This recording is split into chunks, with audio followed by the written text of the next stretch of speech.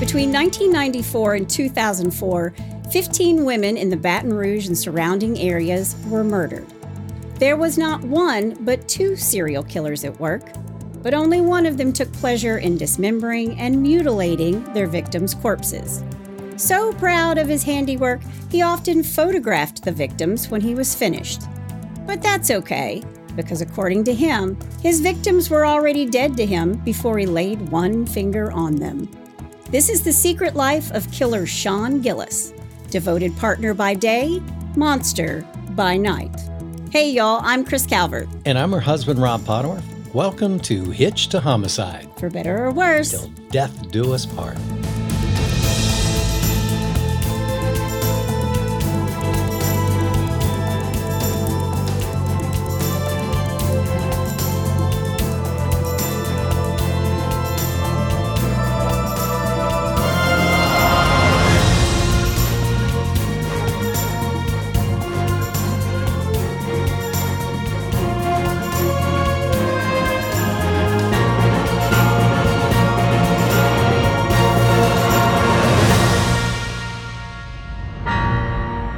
Well, welcome back, everybody. Yes, welcome. And for our Icelandic friends, way up there in the cold. Yes. Velkommen. Oh, yeah. That's great. I've always wanted to go to Reykjavik. Oh, yeah. I want to go see the Aurora Borealis. That's Took me a couple times to say that. Oh, my gosh. Oh. Well, wherever you're listening, be sure to like, rate, and review. That helps other people to find us. Yes. You can also subscribe to our YouTube channel. Yeah. You can subscribe to the podcast, too, on any platform that you're listening to. Just subscribe away. Just everywhere you see subscribe, just hit that button. Just hit the button. You can also join our closed Facebook group, The In-Laws and Outlaws. Just want to welcome all the new family members, be it on YouTube or on the In-Laws and Outlaws in Facebook. Right. Go in there, answer a few questions, and you're in. You're automatically family. Yes. Welcome to the crew. Yes. Yes. Well, today's case, it is a monster of a case about a monster. Okay. This is really a Jekyll and Hyde story. Like we haven't had any monsters before? Well, true. But, I think just the ones that act like they're normal. I mean, I'm rolling my eyes right now because I don't think he's really normal either. Yeah. But he's definitely considered a Jekyll and Hyde. Okay. Before we get started, let me thank some sources. The Town Talk, the News Star, the Daily Review, Grunge.com, WAFB, Murderpedia, Radford University Department of Psychology, and World's Most Evil Killers. And he is certainly one of them. Wow. I will put a link to all those sources in the show notes. All right. Well, you ready? I am. All right, let's do it. Sean Vincent Gillis is born on June 24th, 1962 in Baton Rouge, Louisiana. Okay. I had to use my Southern Cajun. Need a little cayenne pepper. I needed to say something. Yeah. Love Louisiana. We love Louisiana. Oh, yeah. It's beautiful, great. Love New Orleans. He's born in Baton Rouge to Norman Jr. and Yvonne Marie Bourgeois Gillis. Oh, wow. Yeah. His mom's last name is Bourgeois. Bourgeois. Yes. These two married in 1960. His father was an alcoholic, and his father also suffered from mental illness. And at one point, he held a gun to Sean's head and threatened to kill him and his mother. Really? He's 3 years old when this happens. Wow. Yeah. His mother leaves with him in tow, and his father spent some time in and out of mental hospitals, as you might imagine. I also read that his father left, and they didn't leave him because he was afraid he would hurt Sean. Yeah. Sean will be raised by his mother with help from his grandparents. His mom will buy a house in Cottage Hill in Baton Rouge, where Sean will live his entire life. Have you ever known anybody to live their entire life in the same city, in the same house? No. Well, now you have. Okay. I'm telling you about him. Congratulations, Sean. But even with the ups and downs with his father and being raised by a single mom, you go single moms, he had a pretty normal childhood. When he's 10, the neighbors would say that he was a little bit of a bully toward other children, And when he's a teen, he showed signs of anger and rage or possibly mental illness, maybe. Okay. I know he had friends in high school and they liked horror movies and movies that involved Satan. Oh, wow. Now, Rob will watch every scary movie in the book with me. Mm-hmm. Once we cross over to devil worshiping, Rob's out. Yeah, I tap out. I can't deal with that. He won't do it. No. He won't do it. Never seen The Exorcist. Never, And I've seen them all. No, I can't do it. Later, there will be accounts that he was actually into devil worship. I don't know if that's true or not. He had a few brushes with the law for marijuana, for weed. Okay. He gets busted for weed when he's a teenager. Okay. Now, a neighbor, Carolyn Clay, sees him at 3 a.m. in his front yard beating and banging on garbage cans. This is when he's in high school. Okay. And when he's asked about it, he says that he is frustrated because he doesn't have a girlfriend. You know, if you sit in Washington Square in New York City and do that, you get paid for it. You get tips. You do. You get tips. It's true. Yeah. Sorry. Or they roll out the old piano that's out of tune. I'm always like, how'd he get the piano here? That's it. They're making good money. Yeah. When he's 17, Sean will actually hear from his father for the first time since he and his mom walked away. Yvonne did allow Sean to visit with Norman's parents, and he had a really good relationship with them. He will graduate from Redemptorist High School in 1980. It's a Catholic school. I was going to say, it's got to be a Catholic school. Well, and I actually read that his uncle, his mother's brother, is a priest. Okay. Yeah. Okay. Father Bourgeois. Forgive me, Father Bourgeois. It sounds very bougie, right? When I saw bourgeois, I was like, ooh, bougie bourgeois. Yeah. Yeah. When Sean is 18, he sees these disturbing photos that belong to his dad. They were of naked men in various sexual positions. And Sean found out that his dad was a homosexual. And this horrified Sean a lot. Now, maybe this is because of his Catholic upbringing. Don't know. Right. Now, Norman called Yvonne and Sean a few weeks later to come visit him at his new home in California, but they refused to visit him, and Sean was never able to deal with what he had seen in those photographs that belonged to his dad. Okay. Sean's mother, Yvonne, worked in a department store in Baton Rouge, and she also worked for Channel 2, a TV station that's based in Baton Rouge. Yvonne doted on Sean. She liked to spoil him. She thought he was the best baby and the best kiddo in the world. Sure. Don't all moms think this? Yeah, I mean, yeah. That's your job. Unless they're talking back. Yeah. Then they're not your favorite person. Yeah. Then their dad's kid. Yeah. Honey, come get your son. Yeah, exactly. I don't know who he belongs to, but it's not me. True. She thinks he's really smart. Yvonne thinks her son is just brilliant, but his teachers would say that he's just average. And I think Yvonne overcompensated because of the sick person that Sean's dad was. Sure. But he has, I think, an unhealthy attachment to his mother. Okay. I already told you that he likes to smoke weed and got in trouble for it a little bit. Right.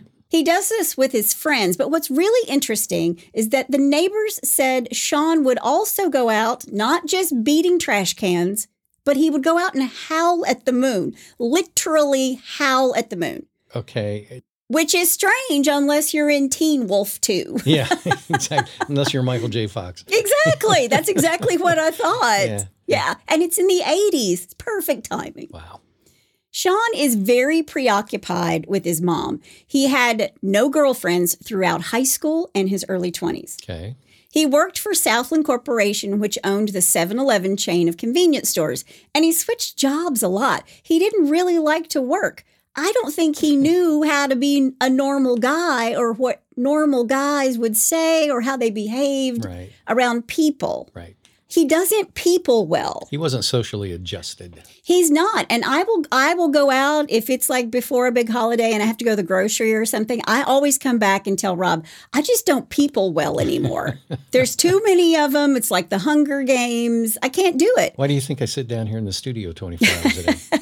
Why is Rob a writer of music and I'm a writer of words? Because we like our time alone. Yeah.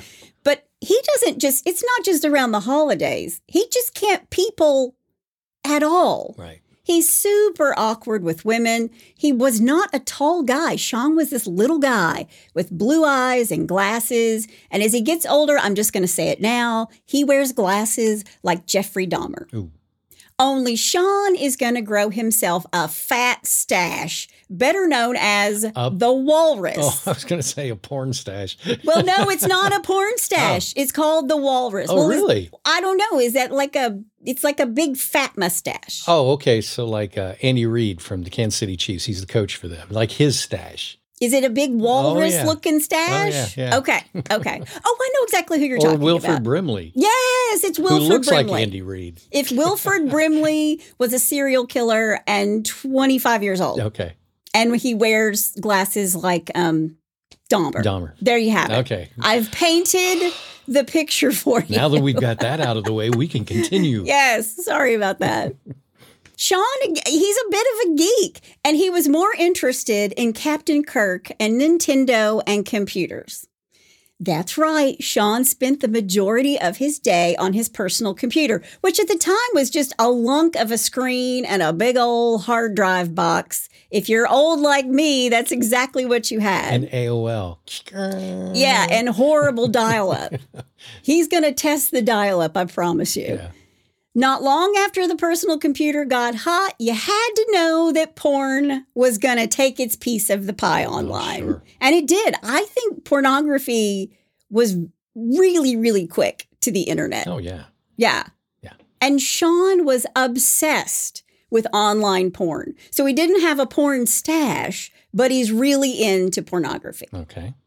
And, think about it. No more are the embarrassed days of going into the back room of a video store. Now you have porn on your computer 24/7. Sure. You didn't have to hide the magazines under your mattress. Exactly. And nobody had to know what you were doing. Is that where you hid your magazines, Rob? In all transparency, I never had a porn magazine. Well, in all transparency, I did go to that back room one time for a bachelorette party. I've regretted it for the rest of my life because I had to stand there and look at the video store guy and hand it to him to check it out under my card. It's just nasty. Yeah. Ugh. And then when I got to the bachelorette party, I was like, you guys owe me for the rest of your lives. Don't ever make me do that again. Don't ever put me in charge. I'll do anything, not this. Don't give me this job. I get the cookies the next time. Yeah. Okay. But Sean liked videos that were just a little bit worse than just run-of-the-mill porn. He liked videos and photos that depicted rape, murder, Really? and dismemberment of women. Wow. And in fact, he's so interested in computers that he went to community college and got a certificate in IT. Okay. Which this gives his mom hope that he's found something that he likes, that he can possibly make a carear out of. She doesn't. She just doesn't know what he's doing online. She's just not aware of the ulterior motives that he's got. Yeah, she's not aware of how that's all going to unfold. Oh, boy. In 1992, when Sean is 30, his mother moves to Atlanta, Georgia, when she's offered a better job. And Sean did not want to go with her. She's like, pack your stuff, Sean, come with me. I think she actually moves to Marietta, Georgia. Okay. And I mean, he's a 30-year-old man, for goodness sake. Yeah. But after his mother leaves, Sean is seen on more than one occasion yelling and screaming at the sky, cursing his mother for leaving him. Wow. She wanted him to come, but he refuses. Yeah. And Sean is actually of the mindset that if I pitch a hissy fit, she won't go. He's a 30-year-old man. So remember how I said he has a little bit of an odd attachment to his mom? That's beyond odd. Yeah. But he's out in the front. He's cursing the heavens a lot. Wow. With the trash cans because he doesn't get a girlfriend. Then he's out there screaming, howling at the moon. And now he's out cursing the world because his mom leaves him. Most people just scream into their pillow and leave it at that. This guy's taking it to a whole new level. Oh, he's going to take everything to a whole new level. Sean's mom, Yvonne, actually sends him money. And she pays the mortgage on the house while her 30-year-old son, who really doesn't like to work, sits online and watches Behind the Green Door. Wow. And that, folks, is called enabling. Yeah, a little bit. Yeah, when our son, he came back home for a little bit because he was going after his MBA. And it was also during COVID. Yeah, it was during COVID. So we were like, yeah, please come home, finish your MBA and blah, blah, blah. The minute he graduated, we're like, okay, when you leaving? Okay, when you moving out? No, I'm just kidding. Well, when I read this, I was like, it's like Wedding Crashers. Mom, the meatloaf. It is. Once again, Will Ferrell. Yeah. What's his name? His name is Chaz. Or something like that in that movie. Mom, the meatloaf. What is she doing back there? What is she doing back? What does she do back there? That's Sean, basically. Oh, yeah. man. Yeah. He's finally on his own. He's navigating without his mother taking care of him, and he feels like he's been abandoned. So what do you do when you're tired of watching online porn? Well, he's caught at one point looking in the window of a neighbor. Oh, wow. Sean's a peeping Tom. And when he's caught, he tells the police that he's looking for his missing cat. Okay. Here, kitty, kitty, kitty, kitty, kitty. We don't have cats. What's that thing they do? Psst, psst, psst. Yeah. Kitty, kitty, kitty, kitty. Yeah. 2 years after his mom moves away, she is still paying the mortgage on the home, and she's still sending Sean money. Good grief. It's 1994, and Hurricane Andrew had blown through 2 years earlier in 1992 and had left their house, the house he's living in, with so much needed repairs. Okay. At 32 years old, Sean didn't work. He still loved his Nintendo, his computer, his porn, and his Star Trek. I wrote in here, he gives Star Trek a bad name because I am a huge Trekkie. Beam me up, Scotty. Yep. Wow. In 1994, Sean meets Terry Lemoyne. Terry works the overnight shift at a convenience store. She's introduced by a mutual friend when said friend and Sean come into the store late one night. Now, Sean likes Terry, and he stays in the convenience store for hours that night, just talking to Terry. He's schmittened. Yeah, I mean, I think he is, but also I think she pays attention to him, and he's just never had that with girls. Right. So he spends hours there talking to Terry, something he's never done before, talk to a girl for hours on end, and they realize they have lots in common. They like a lot of the same movies and books. Okay. And Terry hasn't had the easiest of lives. In 1986, she got pregnant by her then boyfriend. She gives up the little girl for adoption. Her name is Christine. And I don't know if this was an open adoption or not, because Terry is a part of her daughter's life for sure. Okay. Something else about Terry is that she is an epileptic. And she's had really bad luck with men, and she had trust issues. So when she meets Sean, this small, mild-mannered nerd, she thinks he's harmless. And they begin dating. Wow. But because Terry isn't trusting of men, when these two get into an argument early on in their relationship, Terry actually slaps him in the face. Oh, wow. Sean did not hit her back, but he began crying. She wanted to see if he was going to be abusive to her. Really? Yeah, that's what she wanted to see. Wow. So she had a little test. She started a fight, and then she yelled at him. He yelled back, and then she smacked him in the chops. And he started to cry. Wow. He ran back to the bedroom and started crying. Oh, man. After that, Terry apologized, and they promised there would be no violence in their relationship. Okay, so you and I have never really had a fight. That's true. Some people don't believe this, but we haven't. We haven't. That's because we're old and there's nothing worth fighing about at this point. There's really not. But if you did slap me and I started crying, what would be your reaction? You know what I would say. I have a standard saying for things like this. Do you know what it is? No. Get your balls out of your purse. Yeah. Get your balls out of your purse. I say that to women too. If you're being timid and you can't just go for something and be confident in yourself, it's time to get your balls out of your purse. Yep. There it is. And that's probably what I would say. I'd be like, what is going on? Yeah, wow. You would never do that. No. I would never hit you. No, I know. I'm not, yeah. And I would that's never just cry. Not us. And you would never cry. I may stand there in shock and disbelief, but I would never cry. True. Yeah. The convenience store where Terry works is walking distance from Sean's home, and he comes to visit her all the time. Another place that's walking distance from Sean's house, the St. James Place Retirement Community. Okay. March 21st, 1994, Sean walks to the St. James Retirement Center, and he is watching through the window, because remember, he's a peeping Tom. He's looking for his cat. He's watching 82-year-old Anne Bryan through the window. What? Mm-hmm. Oh, yes. Sean. Mm-hmm. Go back to your porn. She takes a bath. He watches her. She takes a bath. Ugh. She puts on her nightgown, and she lays down on her bed. And Sean watches the whole thing. Wow. And then he walked right into the retirement home because the security is lacking, to say the least, in this place. What year was this? 1994. Wow, yeah, it should have been security. And Rob and I have both had loved ones who've been in retirement centers or nursing homes. Right. It's like getting into Fort Knox. Oh, yeah. Yeah, you don't get past that front desk. No. Well, apparently in 1994, he could just saunter right in. Stroll in and check them out. That's what he did. Wow. Miss Ann always left the door to her room cracked just a little bit at night when she went to bed. Okay. And she did this in case the nurse would need to come in to bring her medication or help her if she needed it. Gotcha. She's 82. Sure. From the open door, Sean walks the hallway. The very first door he comes to, it's Miss Anne Bryan's room. Sean decides in this moment that he is going to rape Anne. But he touches her, and she wakes up, and she starts screaming. Yeah. So Sean immediately cuts her throat. What? To get her to stop screaming. But he didn't just kill her. He destroyed her.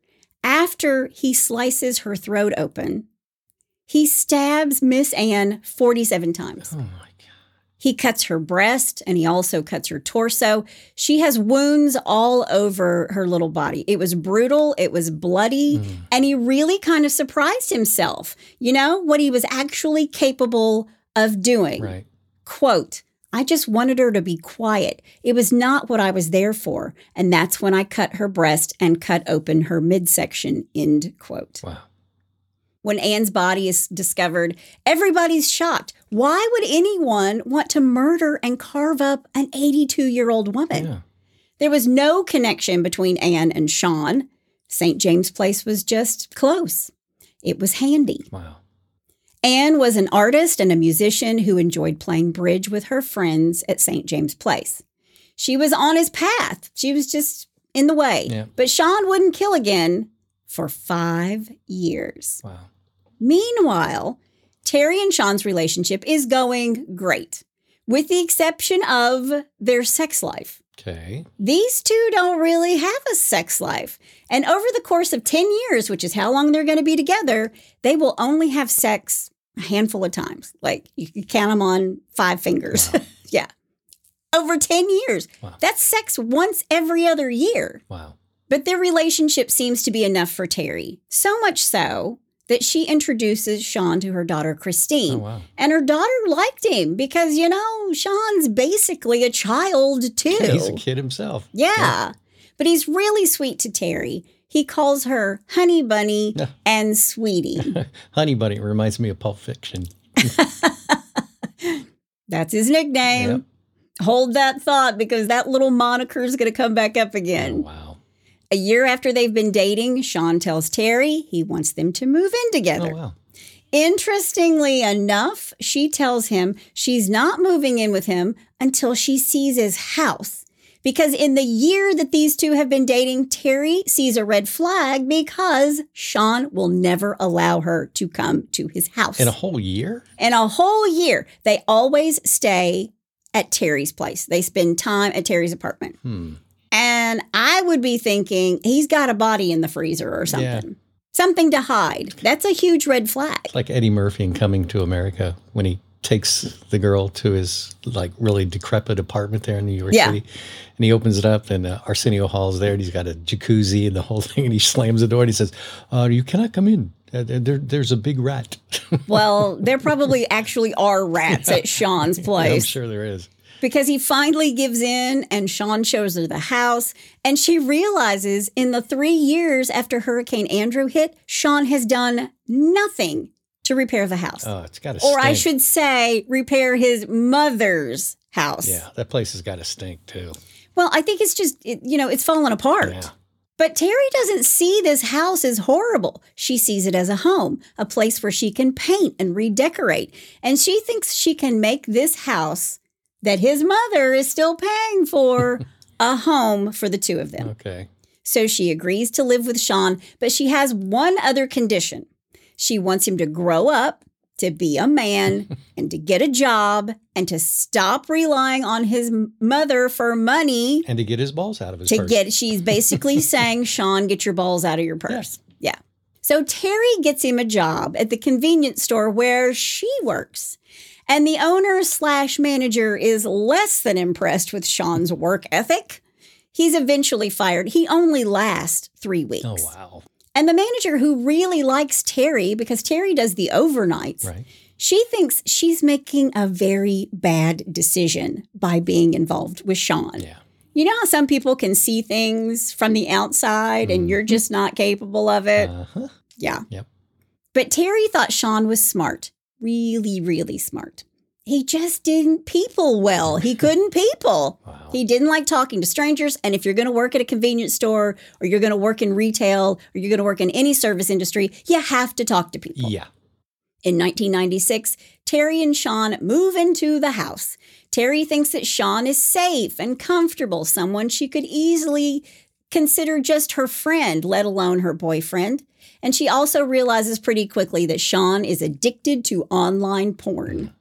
But she really doesn't know how horrible the stuff is that he's watching, Right. because he's moved on to the dark web. Right.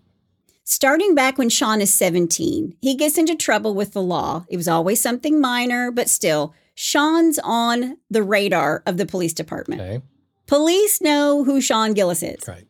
He's brought in for possession of weed, traffic citations, DUIs, and contempt of court.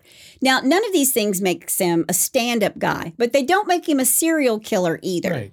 And Terry gets a summons in the mail. She sees a summons in the mail because he's been caught with weed and he's had a DUI, and she didn't know these things. Wow. But Terry is so in love with Sean. He never yelled at her. And to her, he was, quote, the kind of person you could leave your kids with, end quote. Well, and I'm sure a lot of this had to do with the fact that her daughter absolutely adored him. So that was the connection for her. I think that's true. I also think he's tiny. The biggest thing on this guy is his mustache. Yeah, wow. And his Jeffrey Dahmer glasses. Yeah. Wow. He's coming across as very trustworthy, and he tries to be the perfect boyfriend. He wants Terry's approval. So perhaps he's replaced his mother with Terry. And she's got that maternal instinct. She really does. Yeah. She does. Now, in the first few years of their relationship, Terry notices Sean is always on his computer. He would wake up in the morning on the computer. He would stay up late at night on the computer. Terry would go to bed alone, and Sean would be on the computer. Yeah. The past 5 years between Sean and Terry have been wonderful, according to Terry. But for Sean, while Terry is working the night shift, he's left on his own, so he's unsupervised. And this gives Sean an opportunity to make some of the things going on in his head real. Wow. Sean begins practicing being a serial rapist and killer. He buys industrial zip ties and he practices with them, looping them around a human head and tightening them quickly. Good Lord. He learned from 82-year-old Ann Bryan that he had to silence them first. He has to silence them quickly, and he had to be efficient. So he became proficient with the zip ties. And when he is, he's ready to kill again. Wow. When 1999 rolls around, Terry's a little perturbed because Sean won't go to work and he won't work around the house. And she's thinking, what the hell, man? I'm working my ass off during the night shift and you're not doing anything but drinking, drugs, smoking weed, and watching porn. And she's got to know at this point that his mom is paying for the mortgage. Oh, she's known this all along. Remember? Months back, she said. That's right. Yeah. I'll move in, Yeah, but yeah, but she set that boundary and she never stuck to it. Wow. On January 4th, 1999, 30-year-old sex worker Catherine Hall is working the streets in North Baton Rouge. Sean pulls up beside her and offers her money. He wants her to perform oral sex on him. She gets into Sean's beat-up van, and he drives her to River Road. It's a deserted area. Never get into a van. No. He quickly loops a zip tie around her neck, and Catherine realizes what's happening, and she fights him. She even gets out of the car and starts to run away, but Sean catches her, and when he does, he pulls the zip tie tighter, and he stabs her 16 times until she's dead. Wow. Then, when Catherine is dead, he stabs her another 21 times, mutilating her corpse, and then he raped her dead body. Jeez. Sean puts her back in the van and drives with her to the car wash, the Splash Car Wash on Gardere Lane, and he put her dead body on the ground while he cleaned out his van. What? Yep. Wasn't anyone around? It's the middle of the night. Then he drove her to Ascension Parish, leaving her on a road in Vinya Lake subdivision under a dead-end sign. Jeez. Along with cutting her body to the bone and in pieces, he also removed Catherine's eyelids. Well, okay. Yeah. Wow. That's right. He goes from 0 to 90. Yeah. Yeah. Wow. Eyelids. Took her eyelids. That's random. It's because I think he wanted to make a statement. He poses her body under this dead-end sign, and if he takes her eyelids, her eyes are going to be open when they find her. Jeez. That's what I think. Wow. Because there isn't a lot of blood, it's pretty evident that for the killer, it wasn't really the kill that was thrilling. Okay. He was strangling them with the zip tie so that he could get to the part that was thrilling for him, which is her dead body. Jeez. Quote, I don't know if you've ever seen a person just freshly cut open or something. The bone is just beautiful, like a pearl, end quote. Whoa. Yeah. That's next level. Sean is a true necrophile. The dead body is the thrill. That's the goal. That's the kink that gets him off, is the dead body. Wow. 4 months later, Sean sees 52-year-old Hardy Mosley Schmidt jogging in Baton Rouge. Hardy is a well-to-do mother of 3. She's married to a local attorney, Bob Schmidt, and she's from a prominent Baton Rouge family. Her father was a judge in Baton Rouge. Wow. Every morning, she ran through her neighborhood, Pollard Estates, and Hardy is a serious runner. She actually ran the Boston Marathon. Oh, wow. Sean sees her and begins to stalk her. He watches her for 3 weeks before deciding to make her his next victim. Gee whiz. On the morning of May 30th, 1999, Sean sees her right on time. She's out for her morning jog. First, he hits her with his car on Quail Run Drive, which knocked her into a ditch on the side of the road. Then he placed a zip tie around her neck. He tightens it, but he doesn't cut off the air supply. He puts her in the back of the car and takes her to an isolated place in the Highland Road area where he can rape her and murder her. Wow. When he's finished with Hardy, he puts her lifeless body in the van and he goes to pick up Terry from work at the convenience store. With the body in the van? Yep, he's got her covered up. It's the morning and she's worked the night shift like she always does, and Terry's epilepsy has gotten so bad that she can no longer drive a car, and she relies on Sean to drive her and pick her up. Okay. So he's come to pick her up. Right. And when he picks her up, Terry complains because it smells so bad in the car. And Sean tells Terry that he's hit and killed a dog, and that must be what the smell is. At least he didn't say it was his kitty. Yeah, well, he only looks for the kitty in the windows. So, yeah. But the smell is a dead body. Wow. Sean keeps Hardy's body for 2 days before dumping her in St. James Parish near a bayou on Highway 61. What was the purpose of keeping the body? Because he likes the dead He likes dead body. bodies. Okay. Yeah. Yeah. It's not about the kill. Right. It's about the dead body. Wow. She'll be found on June 1st, 2 days after the murder. Wow. Quote, that day, there was just something about the bounce of her hair or something. Something as simple as that. I was just in the zone, end quote. Yeah. Wow. November 12th, 1999, Sean's 4th victim is 36-year-old Joyce Williams. Joyce is a drug addict who had turned to sex work in order to feed her habit. That night, November 12th, she gets into Sean's car. They're driving and listening to music and singing, and she says, quote, "If I was with anyone else, I'd be nervous right now," end quote. Yeah, she's definitely not a good judge of character. And Sean is thinking, you have no idea. Yeah. Yep. He drives to a remote area in West Baton Rouge, stopping by a sugarcane field, a place that apparently is very soundproof. All right. He takes her out into the field where he zip ties her neck, strangling her. Then he puts her back in the vehicle and takes her home. Sean thinks that Joyce has beautiful legs. He is obsessed with her legs. So he removed them using a knife and a hacksaw to dismember Joyce. Oh, man. And then he becomes a cannibal. He wants to see what she tastes like. So he removes her nipple and he eats it. Then Sean does something that he never does. He cleans up the kitchen and the house to get rid of the blood. He even pulls up the baseboards in the kitchen. He puts Joyce's body parts into black trash bags and a Xerox box and puts them back in his vehicle. Wow.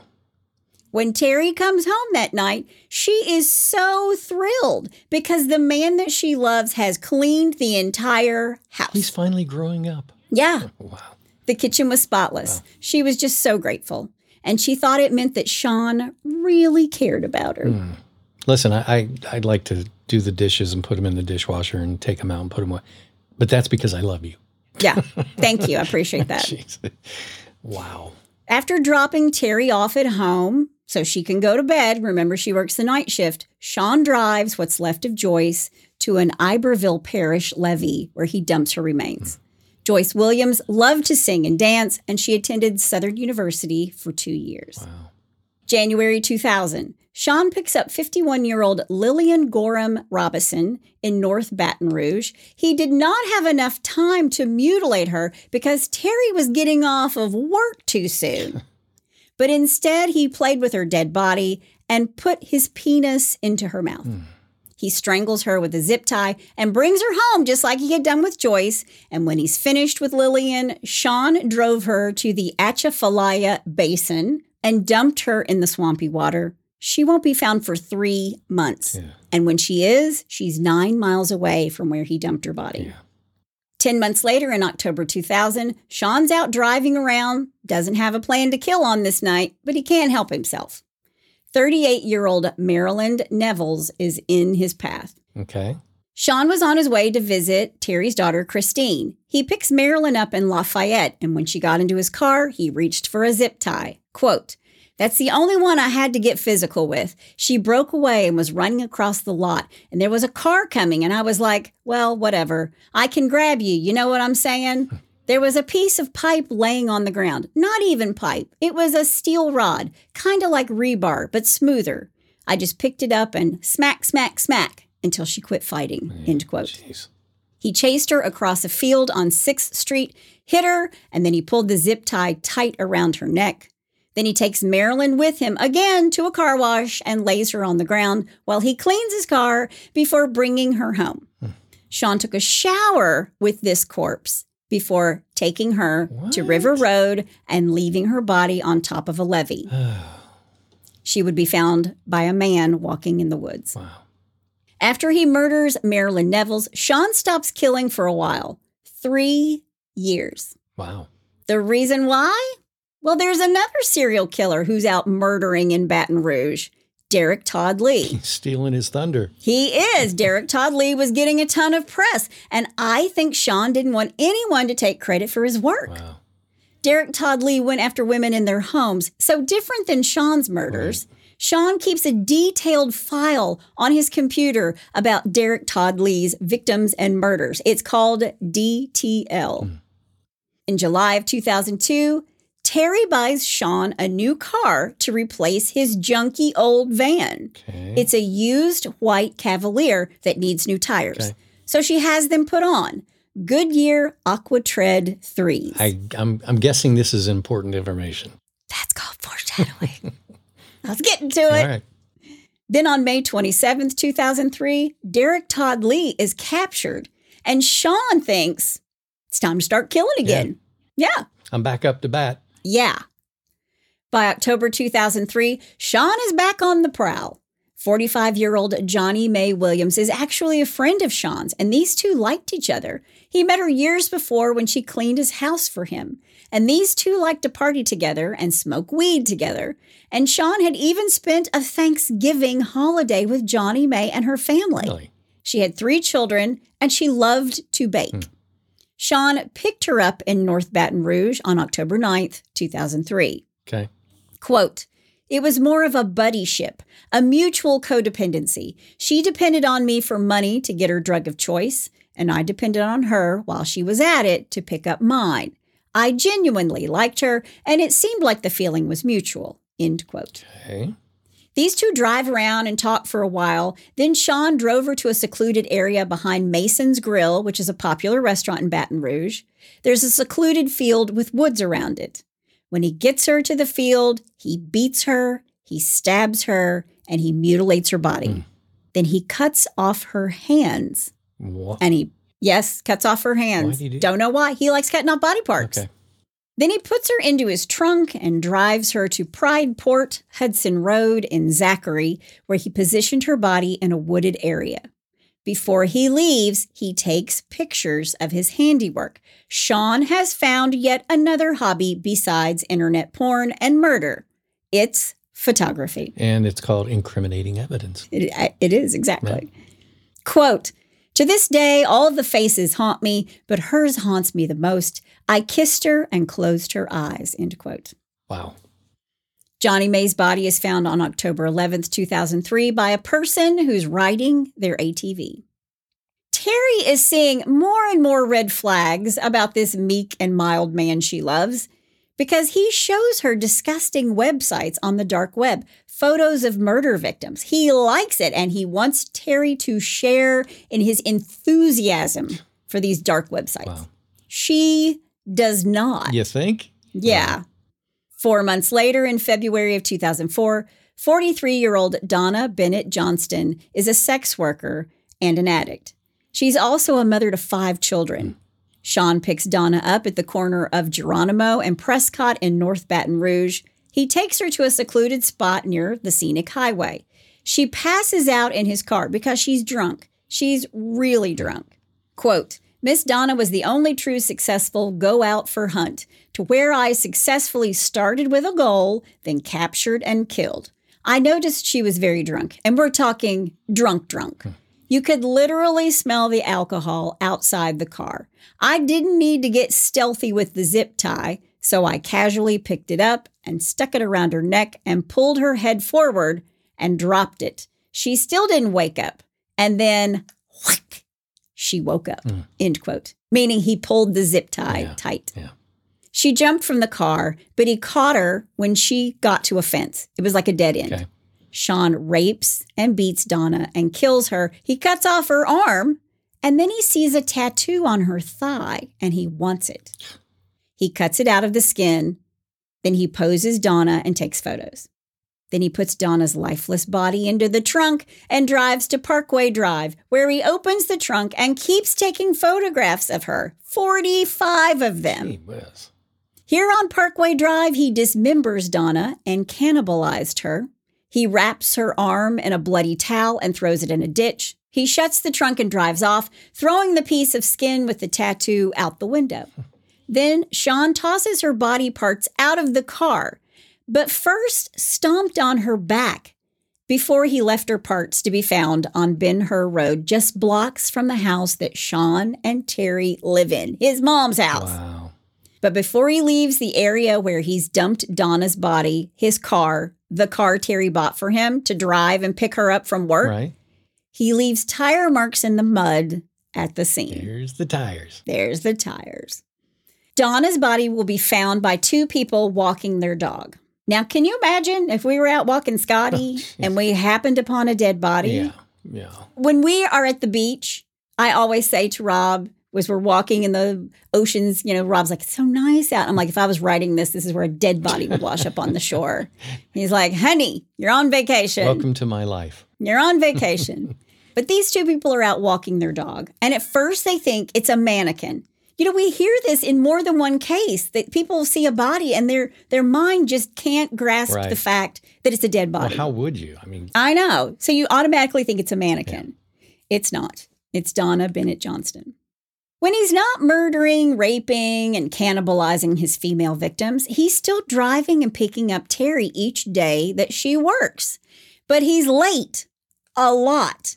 He tells her that he likes to take long drives at night in the new car, and Terry starts writing down the mileage each day. And sometimes he would put 100 miles on the car in a day. Wow. He's out stalking and looking. Yeah. But Terry thinks he's driving around and photographing things because that's his new hobby. Yeah. Well, he is. He is, but it's just dead bodies. It's not what she thinks. No. Yeah. Then Terry is let go from her job at the convenience store. She worked her way up to a manager of this store, but her epileptic seizures are getting worse. And on 2 different occasions, she's found on the floor, seizing by customers who've come into the store. Yeah. And now she's home, even more with Sean. Right. On February 26, 2004, Donna Bennett Johnston's body is found. Now, Donna had been an informant for the police for years, and the police knew who she was. And they're in shock when they find her body and see what this killer has done to her. The police have been collecting DNA evidence of all these bodies, and they've found the killer's DNA on Donna Johnston. Yeah. And they match the DNA evidence that the police have with that of Catherine Hall and Johnny May Williams. So they know all 3 of these are killed by the same person. They got a serial killer on their hands. They do. Yeah. I even wrote, it's at this point the Baton Rouge police are thinking, damn, we just put one serial killer away, and now we have ourselves another. Another one. Just got Derek Todd Lee off the streets, and now this clown comes along. Yeah. In March of 2004, a task force is formed. They go through all the cases to figure out who they are looking for. Okay. They're profiling Sean as a killer. Right. And when they process the crime scene of Donna Johnston, they see this tire imprint that we've talked about that's been left at the scene. Okay. And police make a cast of it, and then they take it to a tire store and say, can you tell us what kind of tire this is? Yeah. And they were like, yeah, of course. Yeah, the guys down at the tire shop say, yep. It's a Goodyear AquaTread 3. Interestingly enough, only 90 of these tires have been sold in Louisiana. Wow. So police look at everybody who bought these tires. And this is how they start to follow a trail right to the door of Sean Gillis. Wow. On March 13th, 2004, police matched the DNA from hairs of Johnny May Williams and Catherine Hall and skin under the fingernails of Donna Johnston. All 3 are the same person, a white man. That's what it's showing. Okay. April 29th, 2004, Terry learns that the police want Sean to come down to the police station to be interviewed. Uh-oh. They're just going through those tire owners. Right. So they show up at the house, and Sean agrees to go in for questioning. When police first lay eyes on him, they think, no way. This little pipsqueak with the walrus stash and the Jeffrey Dahmer glasses is a killer. I can't wait to see what this guy looks like. I mean, I have described him to you perfectly. They're hauling him in anyway, even though he just looks like a pipsqueak. Mm-hmm. But first, before he goes, he wants to have a cigarette in the driveway before he gets into the police car. They're actually picking him up and taking him, okay? Okay, all right. The police are just making small talk while they're standing in the driveway, and Sean's smoking. And when he finishes, he drops his cigarette butt and puts it out with his foot and says, quote, "Let's go get this shit over with," end quote. Wow, really? Yes, and Detective Todd Morris is thinking, oh, we got our guy. Yeah. This is him. Yeah. Wow. Also, before he goes, he tells Terry, this is where I'm going. I'm going with the guys, in case I'm not back tonight. Oh. And the police also think that's hinky. Yeah. When Sean gets to the police station, he voluntarily gives them his DNA via swab. Right. They question him about the tire tracks at the Donna Bennett Johnston scene. Mm-hmm. He tells the cops that, sure, the tire tracks belong to his car, but he'd stopped there to take a whiz. Quote, "I did my business, shook, looked, and got back in the car," end quote. He had to stop in that location to pee. Yeah.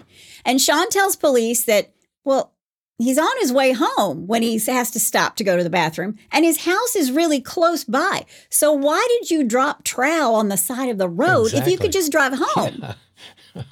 Quote, "It's just one of those things. My bladder was just like, end quote." And that's exactly how he says it. Sean. Wow. Sean tells the police that there were too many red lights between where he was and his home for him not to stop, drop trowel, and go on the side of the road. That's the best he could come up with. That's the best he could come up with. And then when police point blank ask him if he knows why they're talking to him, and Sean says, "Because you have some type of tracks that possibly came from my car." And the detective says, quote, "From those tracks, it appears she," meaning Donna Bennett Johnston, "was unloaded from that vehicle and thrown into that canal," end quote. And Sean replies, quote, "She wasn't unloaded from my vehicle," end quote. They take Sean back home, but they put surveillance on his house. They're watching him. They're watching him like a hawk, and they've towed his white Chevy Cavalier to the State Police Crime Lab. They're going to run some tests on his car. Things aren't looking good for Sean. And they're waiting on the DNA results from the lab. And when Sean gets home, he turns off his computer and he watches TV that night with Terry, something he never did. He waits on Terry hand and foot that night. "Can I get you anything, honey bunny? Do you want more chips? Is it okay if we watch this movie?" Yeah. Then these two go to bed that night at the same time, which also never happened.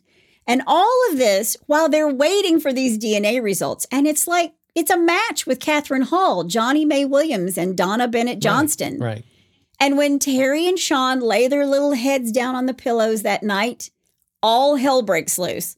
The police break down the front door. They throw smoke bombs in. They clear the house by breaking down each door inside the house, looking for, I don't know what, maybe bodies. Right. They handcuff Sean and Terry and take them out into the front yard. Jeez. And Terry is asking over and over, "What's happening? Yeah. Why are you doing this? Why do you have me handcuffed?" Wow. And police tell Terry that they're there to arrest a serial killer. Quote, "Didn't you know? You've been living with a serial killer," wow. End quote. How would you like to get that news? I can't even imagine. But here's the thing. Terry laughs in their faces. Sean is her tiny little boyfriend who doesn't even talk to people. Yeah. He never gets mad. He's just a little geek who likes his computer. And Terry tells the police, quote, "Boy, have you got the wrong house," end quote. Wow. Sean is taken back to police headquarters, and Terry goes too. When they interrogate him again, a detective asks Sean, quote, "How did this come to be?" end quote. Yeah. And Sean says, quote, "Does the word monster come to mind?" End quote. He said that? He said that. They ask him if he's discussed any of this with his wife. She's his common law wife at this point. Meaning Terry, because she's been with him for 10 years. 10 years! And she doesn't know a thing. Wow. Yeah, and Sean tells the police, no, Terry has no idea. Wow. When Terry is allowed to see Sean, she point blank asks him, "Did you do the things they are saying that you did?" And Sean hangs his head and shrugs his shoulders and says, quote, "Yeah, honey bunny, I did all that." Holy cow. Yeah. Wow. Terry turned around. She walked away. It's then that she realizes the smells in the cars, the cleaning of the kitchen. It was never for her. It was always to cover up his murder scenes. Crazy. Gee whiz. How do you wrap your head around that? I think she really had a hard time because she's a nice person. I've seen interviews with her. She's a good lady. Wow. But now that he's been caught, Sean really wants to tell his story in great detail. He wanted the police and the FBI to hear every horrible part. It's like he's proud of it all. But he does say, quote, "I doubt I'll be as interesting as Charlie Manson," end quote. Wow. So he was just looking for fame, too. He's very proud of everything that he's done. Wow. Sean explains that he used his charm and money. So I don't know where the charm comes from, but the money's from his mom to lure the sex workers into his car, but he never had a plan or a timetable for his rapes, his murders, and his necrophiliac ways. They ask him about his victims, Catherine. They have DNA evidence from his car that matches Catherine. Quote, I'd never seen Catherine before. We were ships in the night. I drove with her in the car for an inordinate amount of time, end quote. Wow. He's so proud. The cops basically tell him they know he has others. So he starts going through his murders one by one, giving them all these details that were not released to the public about each of these victims. And they know he's the killer. Yeah. And yet he wanted them to know he was the killer. Again, he's very proud of his work. Yeah. Isn't it the case that a lot of serial killers, they actually want to be caught at some point, so they just start becoming very sloppy? I don't know that they want to be caught. They become very confident. Yeah.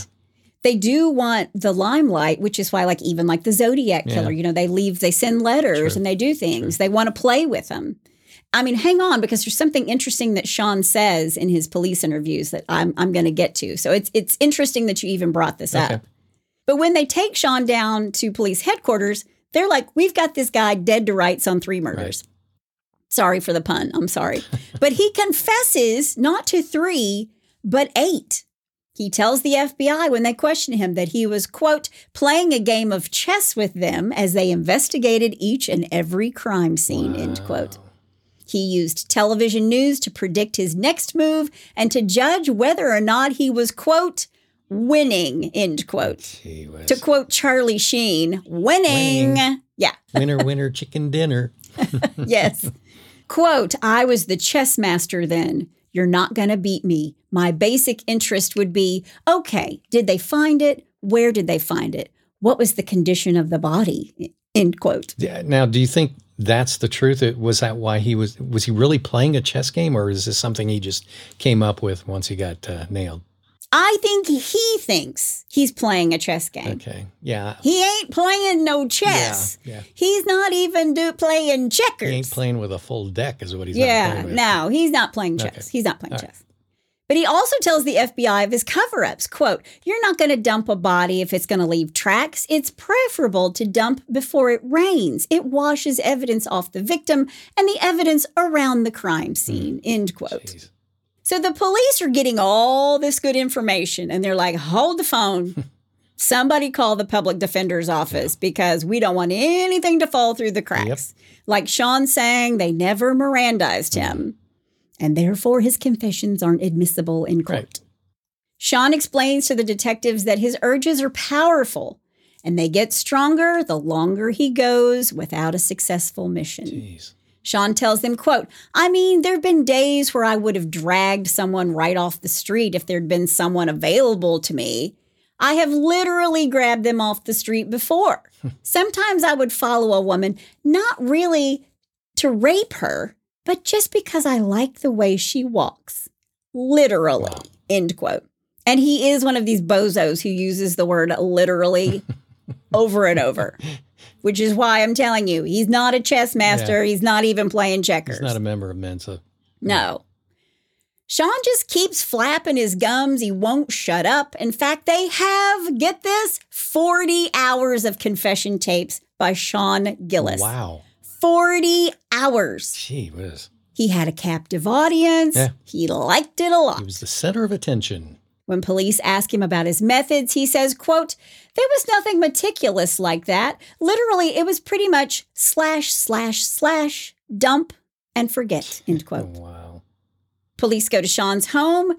They're tearing it apart. Yeah. And they do the luminol tests, and his kitchen lights up like the 4th of July. You knew it would. Sure. They also find the 45 photographs of Donna Johnston and endless photos of other victims naked and in the back of his car. They also find his serial killer kit in the back of the car. Zip ties, hacksaws, bandsaws. Yeah. Wow. They do order a psych exam. Duh. Yeah. Well, there's the obvious link. Yeah. Dr. Dorothy Lewis will later say that Sean Gillis is mentally insane, claiming that he has signs of schizoid affective disorder. I think he's a narcissist, too. Yeah. But I'm not a psychiatrist. I just play one on this podcast. I always say that. Yeah. Sean is charged with several counts of first and second degree murder. He takes a plea to escape the death penalty and is sentenced to serve 3 consecutive life sentences. And I saw an interview with one of the detectives who thought this was kind of ironic. It's okay to kill others, but he doesn't want to be killed. Yeah. Wow. Funny enough, though, when he had his first preliminary hearing for the murder of Donna Bennett Johnston, where they have DNA that matches, it's a slam dunk. Sean pleads not guilty, and not by reason of insanity. And this shocks everybody because just 2 days before, Sean had given an interview to the Baton Rouge Advocate where he confessed to killing 8 women over 10 years. Yeah, but why should this not surprise us that he would? Well, it's true. I mean, the guy's nuts. It's true. And when he's asked about the victims, Sean tells the reporter, quote, "The victims are already dead to me when I meet them," end quote. Wow. Yeah, it's just a piece of flesh because he wants the dead body. Killing them is a means to get to the kink that he wants, which is the dead body. Wow. Yeah. It'll be a full year before Terry knows the extent of what Sean did while they were together for 10 years. He'll be tried for each of these murders separately. On July 21st, 2008, Sean's trial begins. He is found guilty of the murders of Catherine Hall, Johnny Mae Williams, and Donna Bennett Johnston. He is sentenced to life in prison after the jury deadlocked in the penalty phase. The jurors, including the jury foreman, have since said when the first vote was taken, 4 jurors voted no on the death penalty. That included 2 jurors who said they absolutely would not vote for the death penalty for any reason, and the 2 who had admitted they were, quote, wavering, end quote. Wow. They finally voted against the death penalty. Okay. Several of the jurors who favored death called the final vote immensely disappointing. They wanted him to fry. Yeah. Sean is currently incarcerated at the Louisiana State Penitentiary, also known as Angola or the Alcatraz of the South. Oh, wow. It is the largest maximum security prison in the United States, with 6,300 inmates. Well, and here's the thing, too. I mean, he's a little tiny guy, obviously, and you're putting him in a maximum security prison. How's he going to survive that? Or how has he survived that? Well, I'm going to tell you. Okay. Because there's so many inmates, this place is often called a gated community. Mm-hmm. And incidentally, the killer who was operating during the same time as Sean in Baton Rouge, Derek Todd Lee, the serial killer that Sean idolized, right? Well, he too is at the Alcatraz of the South. But Derek Todd Lee died of heart disease in 2016 while awaiting execution. He did get the death penalty. Gotcha. And as far as being a little guy in a big prison and a rapist,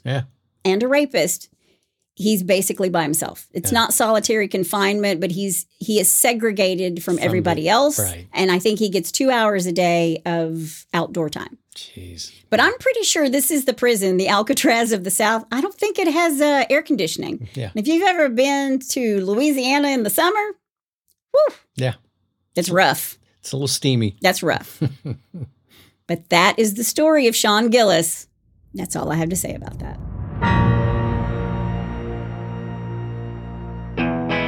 Hey, Hitch to Homicide listeners. Have you read any good books lately? Or have you listened to any good books? All of the Sex and Lies series books, as well as the Jane Doe series, are available on Audible and iTunes. Hotter than hell in half of Alabama, the Sex and Lies series begins with Sex, Lies, and Sweet Tea. There are 9 books to listen to in that series alone. Left as a newborn to die in a dumpster, she has no name. Tossed from foster home to foster home, she has no family. With no known past, she's deemed a perfect fit for a task force Washington denies exists. A selective assassin for the United States government, Jane Doe tracks down known terrorists on domestic soil. The Jane Doe books have been called a bit military, a bit assassin, and a bit genius. Start the new year by listening to a good book by me, Chris Calvert, on Audible or iTunes. Or if you'd like to read, go to chriscalvert.com and download some free books. And thanks for being a listener of Hitch to Homicide. Wow, Sean, I think he should have gotten the death penalty. Yeah, well. And the reason I think he should have gotten the death penalty, it was because of the first victim, the 82-year-old. Oh, yeah. I mean, that's just wrong on so many levels. Yeah, the other murders, were awful and terrible and, not called for. Blah, but blah, a blah. helpless 82-year-old woman? Yeah. Yeah. Oh, my God. Yeah, he didn't care. He didn't care. No. Not one little bit. And again, it wasn't about who those people were. It was just the body. Yeah. Yeah. All right. Well, let's move on. Let's. That was a little heavy. Please, let's move on. Let's move on with a little bless your heart. Well, bless your heart. All right. Here's the first one. And I'm calling it Stop Clowning Around. All right. Wearing a disguise is great for concealing one's identity if one is going to commit a crime. True. Someone should have told Dennis Hawkins that in order for a disguise to work, however, it has to be somewhat believable. Okay. Hawkins apparently missed that memo as he attempted to rob a bank wearing clown pants with a pair of fake breasts and a blonde wig. What?